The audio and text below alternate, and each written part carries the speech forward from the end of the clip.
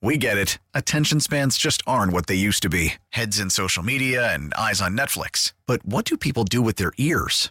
Well, for one, they're listening to audio. Americans spend 4.4 hours with audio every day. Oh, and you want the proof? Well, you just sat through this ad that's now approaching 30 seconds. What could you say to a potential customer in 30 seconds? Let Odyssey put together a media plan tailor-made for your unique marketing needs. Advertise with Odyssey. Visit ads.odyssey.com.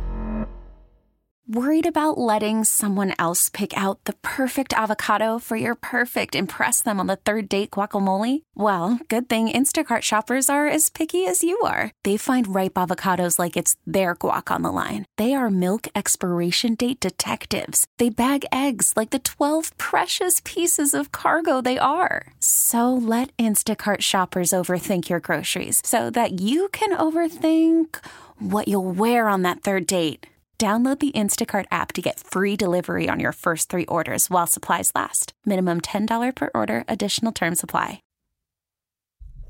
B. Mitch and Finley, 1067 The Fan. B, I swear to goodness, Mullins was just the nicest he's ever been. I heard him. Could you hear him call Chase? Yeah. Hey, Chase, how you Chase. doing? We'll be back in about 30 seconds. Just hold on, please. Hey, Chase, it's Jim from The Fan. You about ready to go on with the guys? Why don't you talk to us like that, Landfill? I mean, would you prefer I was a dick to the guy? I guess not. Yeah, Chase- he could be one. Nah, It's Chase. Yeah. But we have no, see, and Mullins is like, well, I don't know Chase that well. I was like, man, we do. You're good. You can talk to him like you normally do. Yeah, talk to him like you talk to JP. Chase, what up?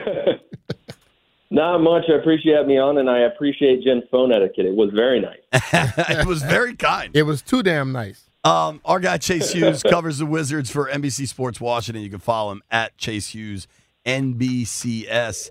Let's start. Big win last night, dude. Going down to Dallas, getting the dub. What'd you make of the game? I think it was great timing to get a win because it was the first game of a 5-game road trip, a very important road trip with the trade deadline coming up. Also the first game since we learned that Kristaps Porzingis would be out for a while. And also the first game since Rui Hachimura was traded. So it's like you go on the road, you've had all this happen with your team, you're trying to turn a new page, and you're able to do that by getting a big stop at the end on the road by stealing a pass from Luka Doncic. So all around, a big win and a good win. You know, maybe not in terms of the record of the Mavericks. They're 25-23. They're a pretty disappointing team this year compared to what they were last season, but the timing of it made it pretty significant. I know you heard the stuff that Dinwiddie said after the game, but JP and I were talking about this stuff. But I would say the way you shut somebody up like that is you're playing against the Rockets next. They're not a good team. You beat them. And then what he said definitely goes away. But if you don't beat the Rockets, then what he says starts to get some type of carry some weight. Yeah, I mean, this isn't the first time Spencer Dinwiddie has said things like that. It's not the first time that the Wizards have clapped back at him, and it just continues to be this saga where it's becoming more and more clear. It was clear at the time that the team that was in that locker room last year did not like each other, and a lot of it has been blamed on Spencer Dinwiddie. So I think that's why he tried to throw the first punch through the media last night. But you know, the Wizards are now 2-0 against the Mavs this year. They've beaten them 3 times, all 3 times they've played since that trade. So they've sort of had the last laugh. But you're absolutely right about this next game. I mean, you're going up against the Houston Rockets team that is firmly in the Victor Wembanyama sweepstakes. They play hard, but they are very disorganized. But if you don't play hard and, you know, attack your closeouts and make sure that, you know, you don't leave them wide open from three-point range, they can get hot because they got a bunch of young players that are very talented scorers, and that game can get away from you, especially on the road. So this is, again, a really important stretch for them with the trade deadline coming up, and you got to take care of business against a bad team. Got to. Like, can I tell you the truth, the deep inside my brain, perhaps in my soul, certainly in my heart, I fear they lose tonight because I've seen this so many times with my Le Boulay. Tell me they won't lose tonight. They won't lose tonight. Say it like you mean it. I did. Chase? I think they win tonight. I mean, the Houston Rockets are pretty bad. Like, obviously, they're young, they're talented. They got Jalen Green and Jabari Smith Jr. and a bunch of guys that can fill it up. But they're pretty terrible. Like, they are arguably the worst team in the league, and the Wizards just came off a big win. They've been defending well lately. They've been shooting much better than they have for the majority of this season. They're now 4-2 without Kristaps Porzingis, and Kyle Kuzma's on a heater, and Bradley Beal is getting his legs back under him. So I think they have to be favored tonight, even though they're on the road, and because of that, I'll say they win. But again, like I said, there could be a letdown. You never know. All right, we're talking with our friend Chase Hughes from NBC Sports Washington. Does a great job covering the Wizards. Let's talk about this Rui trade. In a vacuum, do you like it? And big picture, what does it say about the team? I mean, I'm kind of lukewarm on it. I think it was basically the best they could get when given the parameters of the trade. I think it was pretty obvious they were going to trade him. They were very inclined to trade him, especially after his comments over the weekend where he basically said that he wouldn't mind being traded and said no comment when asked if he had requested a trade.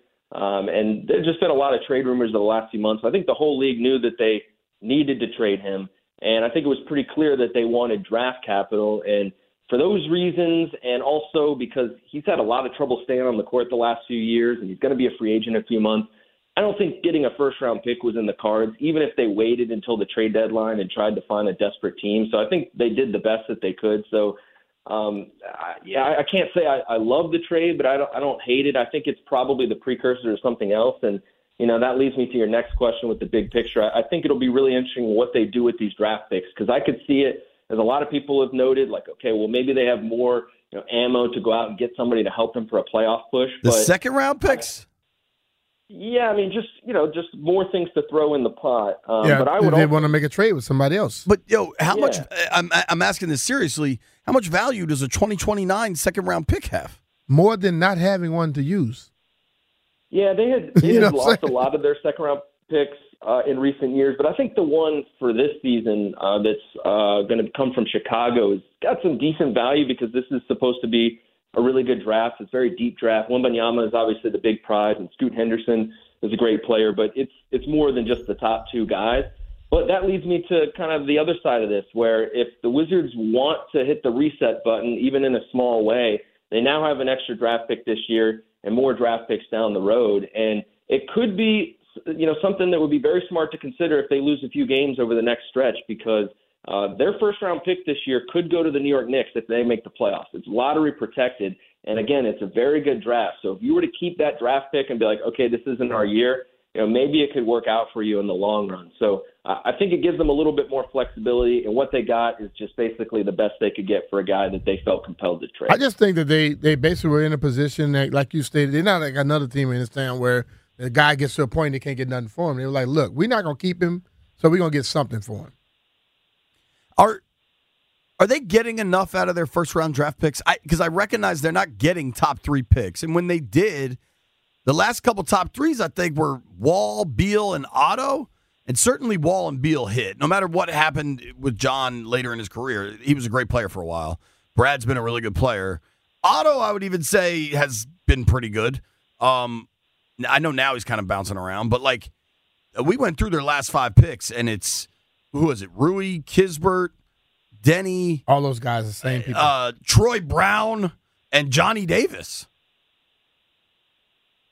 I don't think – well, they're not getting enough from their draft picks for what they need to be contenders in the NBA right now, because they bet a lot on these first-round picks to develop into high-impact players, and that just hasn't happened yet. And I think it's probably a reminder that young guys take time. If you are trying to increase the upside of your roster and get better through the first round, and you're picking 9th, 10th, 15th, then you're going to have a little bit of patience with these guys. But for where they selected – you could argue that they're getting maybe what you would expect from the 9th, 10th, and 15th overall pick. It's not like they've completely whiffed on those. Of course, we'll see what happens with Johnny Davis. They've picked solid rotation players, but I think for them to become contenders, they need those guys to be more than that. Mm-hmm. And who has the best chance, Denny? Well, he's only 22. He turned 22 a few weeks ago. I think long term, he's still worth betting on his upside because he might not reach his prime for another 4, 5, 6 years. Look at Kyle Kuzma. He's 27 right now. I think he probably entered his peak of his prime maybe down the stretch of last year. But in order for the Wizards to be contenders, I think they're going to have to start over-indexing on these draft picks. They've gotten basically nothing out of the second round, the 9th, 10th, 15th pick. You could get more out of those selections. It's like if you're going to pick 9th, then yes, it's safe to expect a player to be as good as like Rui Hachimura or Deni Avdija. But if this is really going to work, then you got to start over-indexing on those picks. And if you look at NBA contenders around the league, they invariably over-index on their draft picks. Like we make a lot about tanking and getting lucky in the lottery and getting the number 1 pick, getting the number 3 pick. All these teams, find stars or something close to it later in the first round or even in the second round. I mean, look at the Golden State Warriors. They built an entire dynasty that has a wide open window because they've drafted guys like Jordan Poole without relying on the lottery at all. I mean, they didn't pick any of their top players in the top 5. So I think the Wizards just, they're going to have to get more from those guys if it's really, really going to work. But, again, as a reminder of Deni Avdija's age, it could just take time because I think, you fast forward 3-4 years from now, he could be a really good player. It's just, does that match up with Bradley Beal, Kristaps Porzingis, and Kyle Kuzma's timeline? That's a big question. And sometimes we see other teams, these guys are young and they get it done. Here's my issue is like, True. There's no guarantee tanking works. So if you don't want to tank, I get that. I just want you, like, and maybe this is an unfair comparison, but Kawhi Leonard and Giannis were 15th overall picks. Like, you can hit later in the draft. And maybe those are the 2 exceptions, but I feel like you see guys hit. I would love for the Wiz to break out of this. Maybe they can get a play-in series win and just be something else. Yeah. You know what I mean? Yeah. No, I mean, it's necessary. I would point to, like, the New Orleans Pelicans, for instance. Like, everyone focuses on the fact that they got Zion Williamson. They struck gold, obviously, winning the lottery. But they keep finding guys in the second round, late first round, Trey Murphy III, Jose Alvarado, Herbert Jones. He was all defense right away in the NBA. I think Dyson Daniels is going to be really good. They continue to outperform their draft position. Yeah. The Memphis Grizzlies are exactly like that too. Desmond Bane I think he's going to be an all-star. He's like the 28th pick. The Wizards haven't done enough of that. You basically have to do that to be an NBA contender these days. I'm with you there, Chase. Dude, we appreciate it. All right, Chase. Everything good with you? Yeah. I appreciate you guys having me on. Hopefully we'll do it again soon. Yeah, and Landfill won't be nice next time. Yeah, Landfill's just going to be his usual self. Dude, were you involved in the district basketball day, like DC? I forget. Basketball day in the DMV. Yeah, it was. It was awesome, honestly. Where were you? It was great. I went to DeMatha, their home gym. I mean, obviously a very historic arena, and I didn't do the DeMatha game. It was Glenelg Country versus Glen Park, but I love being on the sideline for basketball, and to do it for high school hoops in this region it was really special, and I think it's a sign of more to come, and I'm excited about that. Did you get to meet my boy Mark from Capital Hoops? Oh, no, I met some of his colleagues, but okay. I did not meet Mark Stern, the vaunted Mark Stern. I should have introduced myself, but I was super busy. I was locked in. When I do sideline, man, it's a big ordeal. Yeah, man, you got to be locked in for that. Well, dude, I appreciate you making time for us. Please, Wizards, win tonight. Yeah. Got to win tonight. That's how you don't give the other stuff legs. Chase, make sure they win, dude. I'll do my best. All right, Chase. Thanks, man. That's our guy, Chase Hughes. You can give him a follow at Chase Hughes NBCS. When we return, we're going to make some bets.